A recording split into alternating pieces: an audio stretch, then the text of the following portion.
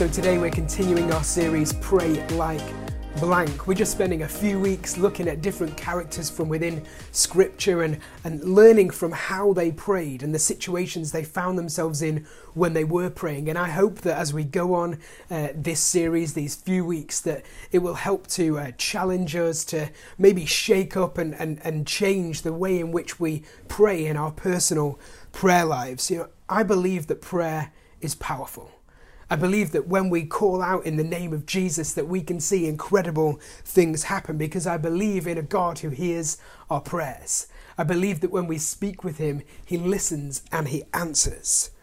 You know, so often we try to work things out in our own strength. We try to solve problems in our own strength and try to do things ourselves without including God. We try to make decisions about our future without inviting God into whatever it is that we're thinking about. And so often we only turn to prayer when we've exhausted all other options. But prayer needs to be our first response and not our last resort. It needs to be our first response and not our last resort. We need to be involving God and including God in our lives, in our decisions, in our pain, and in our joy. So this morning, we're going to fill in that blank and we're going to pray like Hannah. So why don't you turn with me to 1 Samuel chapter 1, and bear with me, I'm going to read 20 verses this morning, but I think it's going to challenge us, it's going to inspire us, and it's going to improve the way in which we pray. I hope it will build faith in us this morning. There was a certain man of Ramathaim Zophim of the hill country of Ephraim, whose name was Elkanah, the son of Jeroham, son of Elihu, son of Tohu, son of Zuph, an Ephrathite. He had 2 wives. The name of one was Hannah, and the name of the other was Peninnah. And Peninnah had children, but Hannah had no children. Now this man used to go up year by year from his city to worship and to sacrifice to the Lord of hosts at Shiloh, where the 2 sons of Eli, Hophni and Phinehas, were priests of the Lord. On the day when Elkanah sacrificed, he would give portions to Peninnah his wife and all her sons and daughters. But to Hannah he gave a double portion, because he loved her, though the Lord had closed her womb. And her rival used to provoke her grievously to irritate her, because the Lord had closed her womb. And so it went on year by year. As often as she went up to the house of the Lord, she used to provoke her. Therefore Hannah wept and would not eat. And Elkanah her husband said to her, Hannah, why do you weep, and why do you not eat? And why is your heart sad? Am I not more to you than 10 sons? After they had eaten and drunk in Shiloh, Hannah rose. Now Eli the priest was sitting on the seat beside the doorpost of the temple of the Lord. She was deeply distressed and prayed to the Lord and wept bitterly. And as she vowed a vow, she said, O Lord of hosts, if you will indeed look on the affliction of your servant and remember me, and not forget your servant, but will give to your servant a son, then I will give him to the Lord all the days of his life, and no razor shall touch his head. As she continued praying before the Lord, Eli observed her mouth. Hannah was speaking in her heart, only her lips moved, and her voice was not heard. Therefore Eli took her to be a drunken woman, and Eli said to her, How long will you go on being drunk? Put your wine away from you. But Hannah answered, No, my Lord, I am a woman troubled in spirit. I have drunk neither wine nor strong drink, but I have been pouring out my soul before the Lord. Do not regard your servant as a worthless woman, for all along I have been speaking out of my great anxiety and vexation. Then Eli answered, Go in peace, and the God of Israel grant your petition that you have made to him. And she said, Let your servant find favour in your eyes. Then the woman went away and ate. Her face was no longer sad. They rose early in the morning and worshipped before the Lord. Then they went back to their house at Ramah. And Elkanah knew Hannah his wife, and the Lord remembered her. And in due time Hannah conceived and bore a son, and she called his name Samuel, for she said, I have asked for him from the Lord. You know, I'm so thankful for for technology. I'm thankful for this device that I have in my pocket that enables me to answer any question that comes to mind, and I can watch a movie, or I can read my Bible, or I can check the weather, or I can go shopping, all from this incredible thing that I can hold within my hand. The age of technology that we live in, it really is incredible, but it's easy to forget the main thing that these devices were created for. It's easy to forget that first and foremost, these devices that we carry in our pockets, they're phones. Their main purpose is to call people, to speak to people, to catch up with someone that you're not with. Now that's a fantastic thing to have access to, but it's only as good as the other person, the person you're trying to reach, realizing that that's what it's for too. And you know, as much as I need my phone, and I use it far too often each and every day, as much as I need my phone, I also need my wife. You know, she helps keep me organized. She helps answer some of those questions that I've got. She helps to encourage me. She helps me out when I'm struggling. She's someone that I rely on, someone that I need to get through life, if I'm totally honest. But she's absolutely useless at answering her phone. I'm sure some of you will be well aware of that. You know, if I need to get in touch with Ruth, it's far easier for me to figure out who she's with and call them than to even bother trying to call her, because I know full well she won't answer her phone. Like it or not, when I call my wife, I don't know if she'll answer. In fact, I can be pretty sure she won't. But thankfully, that's not like prayer. Thankfully, God promises to hear us, and God promises to answer when we speak to him. You know, as soon as you pick up the phone, as soon as you hit dial, he's there. He's ready to listen. He's willing to respond. As soon as you start to speak with him, as soon as you start to pray to him, he's there, ready to listen, ready to hear what his child has to say to him. You know, we mentioned before that we might think that prayer is simply talking to God, but in reality it's so much more. It's an invitation from us to God to enter into our lives, for him to take over our situation, for him to take the lead in the decisions that we make about our future. Essentially, it's an act of surrender, where we say, your will is better than my will, and you're far greater than anything else in my life. So I want you to have control. I want to involve you in my life. You know, I wonder, do you see prayer like I see trying to call Ruth? Or do you see prayer in the way that it's supposed to be? Do you think that, well, I might say up a prayer, but it feels like no one's on the other end of the phone. It feels like it's just going straight to voicemail. There's really no point in me praying because God doesn't answer. You know, maybe that's how you feel this morning about prayer. But I want to look at this example of Hannah this morning and see what we can learn from her. She found herself in a situation that was way beyond her control. She was barren. She couldn't have kids. And there was absolutely nothing that she could do in her strength to fix this problem. But as we read, God was faithful to her. He gave her a son named Samuel. And I believe in the same way that God was faithful to Hannah, God will be faithful to us when we pray like she did. So let's take a look at this story. So there's this guy called Elkanah, and he has two wives, as if one wife isn't enough. So he's got the first wife, Penina, or Penny, I think we should call her, and she has loads of kids. And then his second wife is called Hannah, and she can't have kids. And so every year they would take this journey to go and worship God and make this annual sacrifice, this annual atonement. You know, back in Old Testament days, they would take an animal as a sacrifice and they would slaughter it in the temple, and then the priest would fling the blood animal on the altar, essentially to appease God, to cover up or to apologize for the sins of the people. Thank Jesus that we don't have to do that today because of his sacrifice. We don't need to go through all of that. But Elkanah and his family, they went to worship God and they went to make this annual sacrifice. And during that time, he would give out portions, and to Peninnah and to her children, he would give out portions. And then when it came to giving to Hannah, he gave her a double portion. He gave her a double portion. Now culturally, for a woman to not have children, it wasn't just, oh, well, that's a really sad thing.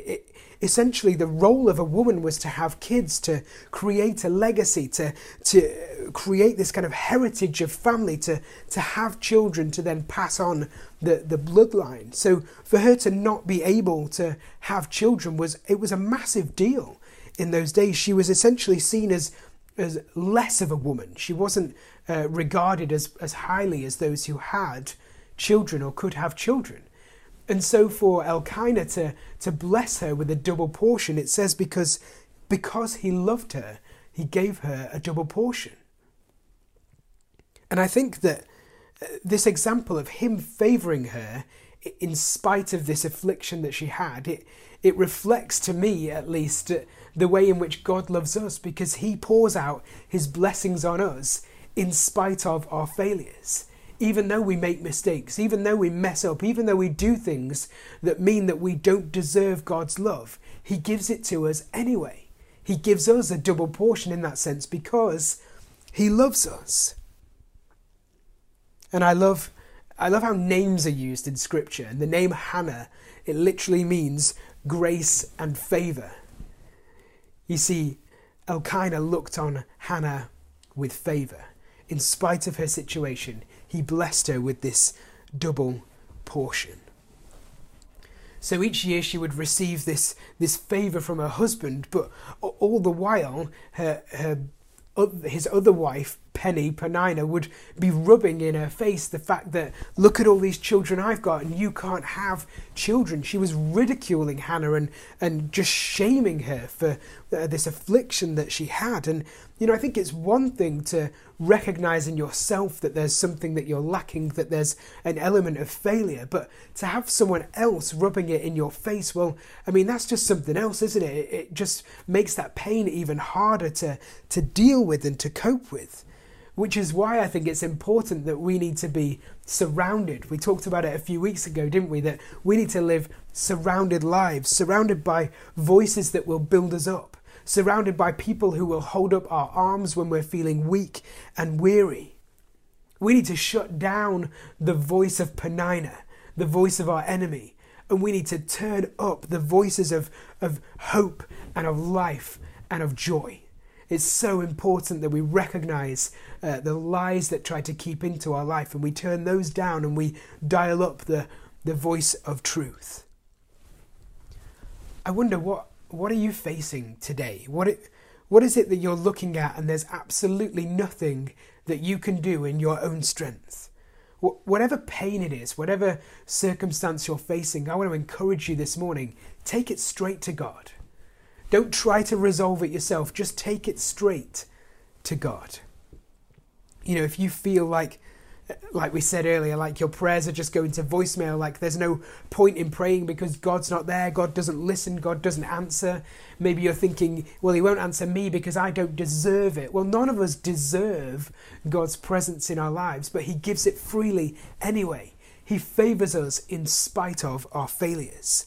So I encourage you, take this example from Hannah this morning, whatever it is, however impossible it may seem, however all-consuming it may be in your life, take it to God in prayer. So my first point this morning is that Hannah prayed from her heart. Hannah prayed from her heart. You see, her situation, this barrenness, it was all-consuming, and she then spiraled into this grief, this misery, depression, bitterness even about her situation. But it says she prayed from her heart. In verse 13 it says, Hannah was speaking in her heart. Only her lips moved and her voice wasn't heard. She wasn't just paying lip service in this prayer. She was praying from her heart, from this deep pain, from this anguish that she was feeling inside. I don't know how she would have felt. I can't really imagine fully what she went through, but I think you could probably compare it to something like grief. Essentially, she was processing this pain and mourning the loss of the child that she would never have. And I think that kind of hurt. It's this deep emotion. It's something that speaks right to the core of your soul. And so she took all that pain and that anguish and that sorrow, and she took it straight to God. You know, we need to recognize what's causing pain in our lives. We need to acknowledge the things that we're struggling with, and we need to take our problems to the only one who can change, who can heal, who can help. If you've got pain today, if you've got worry, if you've got anxiety or depression, I encourage you, take it to Jesus. Take it to Jesus. Don't try and deal with it on your own. Don't try and suffer in silence. Don't try and resolve it through your own strength, because honestly, there's just no point. We need to be taking it to the one who can turn things around, to the one who can make the impossible possible, to the one who can make a way where there is no way. We need to pray honest prayers.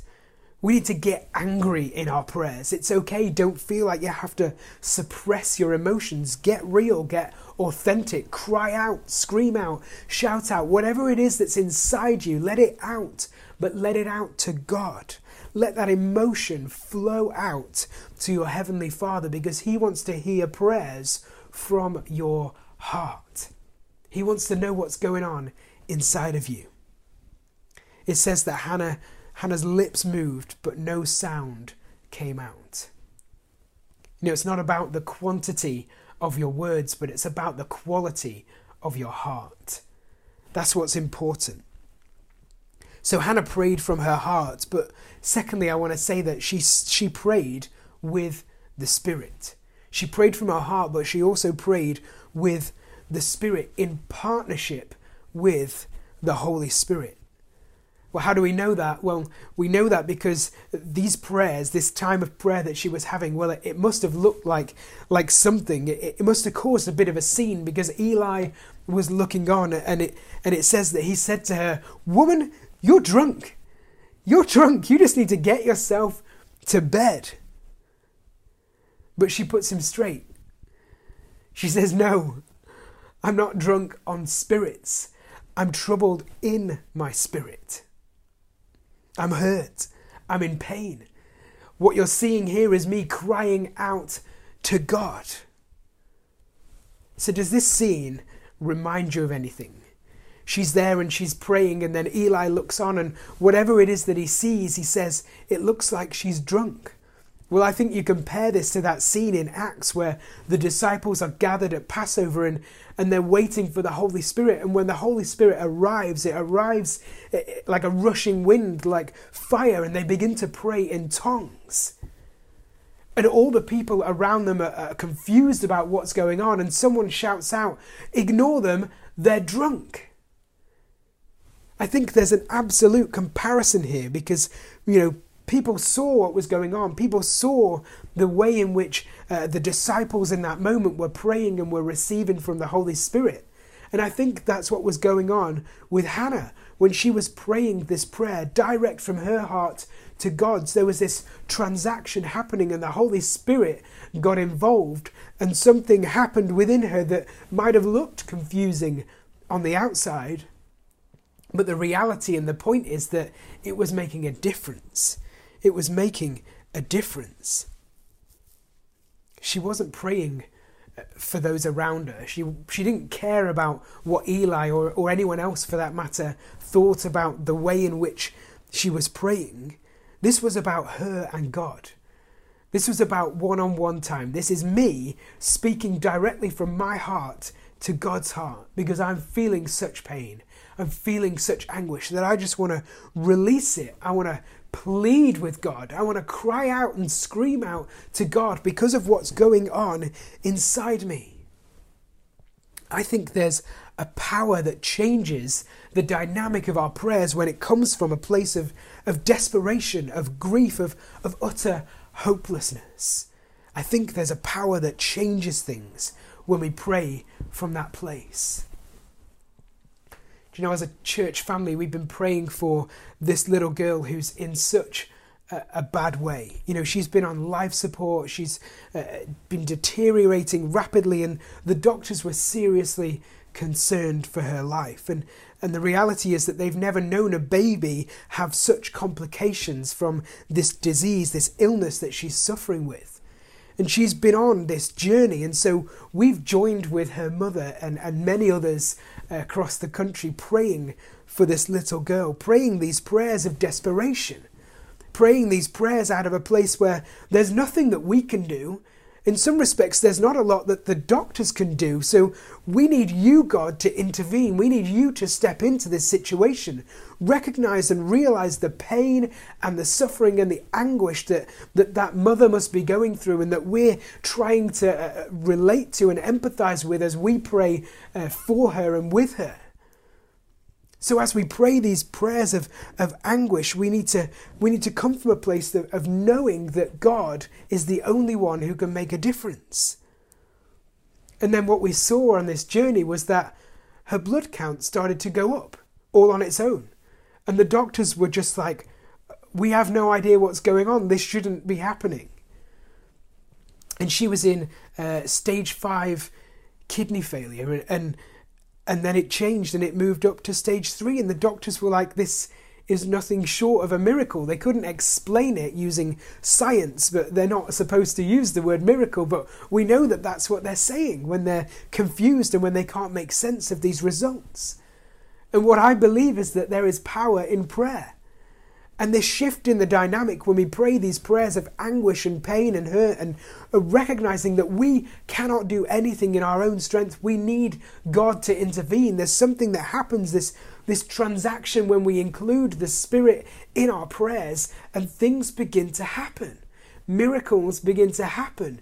The impossible becomes possible, and where there was no way, there is now a way because of God. And Hannah trusted that God would hear her prayer. Hannah trusted that God would be able to work a miracle in her life, to give her this child that she was so desperate for. She knew that he was the only one who could hear her prayer and who could turn her pain into joy. She couldn't do this on her own. And I believe that it wasn't just a nice, neat little prayer. This was a prayer, it was a holy moment. It was a heartfelt cry. It was these deep emotions of grief and anguish that poured from her soul to God. She was humbled. She was broken, and she knew that the only way to find relief was to take her situation to God, to her Heavenly Father, to the one who would hear her prayer and who would respond. You know, ultimately this situation was way out of her control. There was absolutely nothing that she could do, so she just surrendered it to God. She said, I can't do this, but will you show favor on me? Will you not leave me here suffering? Will you not leave me here in this pain and this grief any longer, but will you intervene? Will you step in? Will you move in my situation? And will you make a miracle? She surrendered her request to God. She said, if you give me a son, then I'll give him straight back to you. I think that's amazing. And what happened was God heard her prayer, and he gave her a son who she named Samuel. And Samuel then went on to become this incredible prophet who was likened to Elijah and Elisha, and he appointed David as the king of Israel, one of the greatest kings to ever go on and live, and it was out of David's bloodline that came our Saviour, Jesus. But David wouldn't have been there if it wasn't for Samuel, and Samuel wouldn't have been there if it wasn't for Hannah praying these prayers, praying prayers from her heart, praying prayers with the Spirit. She prayed without giving up. She prayed this faith-filled prayer straight from her heart to God's. She recognized that there was nothing she could do, that she needed God to step in, that she needed him to show up. So I ask you again, what are you facing this morning? What is it in your life that you're seeking God for? What is it that's going on in your life that, well, there's nothing you can do. There's nothing friends, family, doctors, whatever can do about this thing. I encourage you, whatever it is, take it to God. Pray a prayer from your heart. Don't just pay lip service. Don't just say a prayer because that's the right thing to do. Pray a prayer that says, I need you, God. Be transparent in that sense where you just cry or scream or shout. Whatever emotions are inside of you, don't hold them in, let them out.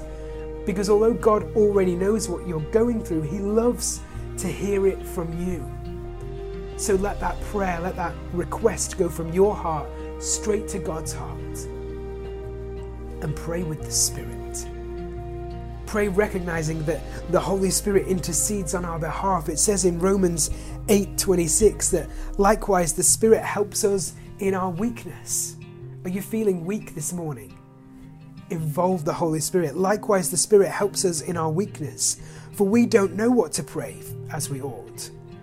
But the Spirit Himself intercedes for us with groanings too deep for words.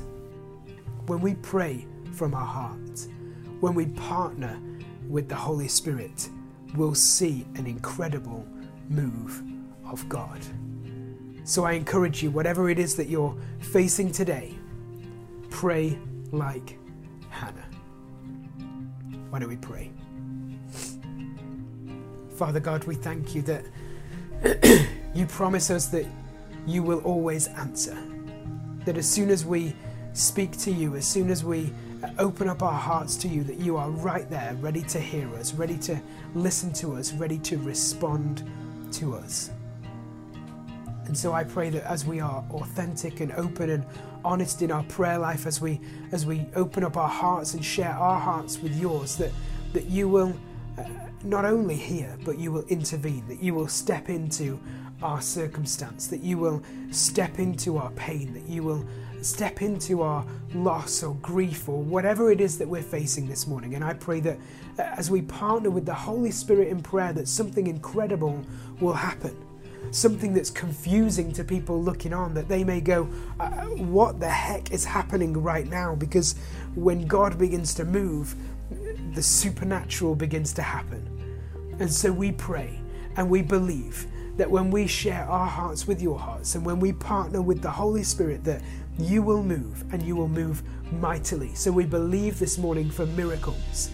I pray that we will no longer be shocked when you show up, but we'll be like, of course God shows up. Of course He answers. Of course He moves. And then out of that we'll build faith within us even more so that we can expect more of you. Because you said that we will do even more than we have seen Jesus do. And He rose from the dead. So we pray for more of you in our lives. We pray for mighty moves of the Spirit. So whatever it is that people are believing for this morning, I pray, God, that you will hear and you will respond and you will move mightily. And we thank you that there is power in the name of Jesus, that there is power in prayer. And so we leave these requests at your feet and we say, your will be done. In Jesus' name, amen. Amen.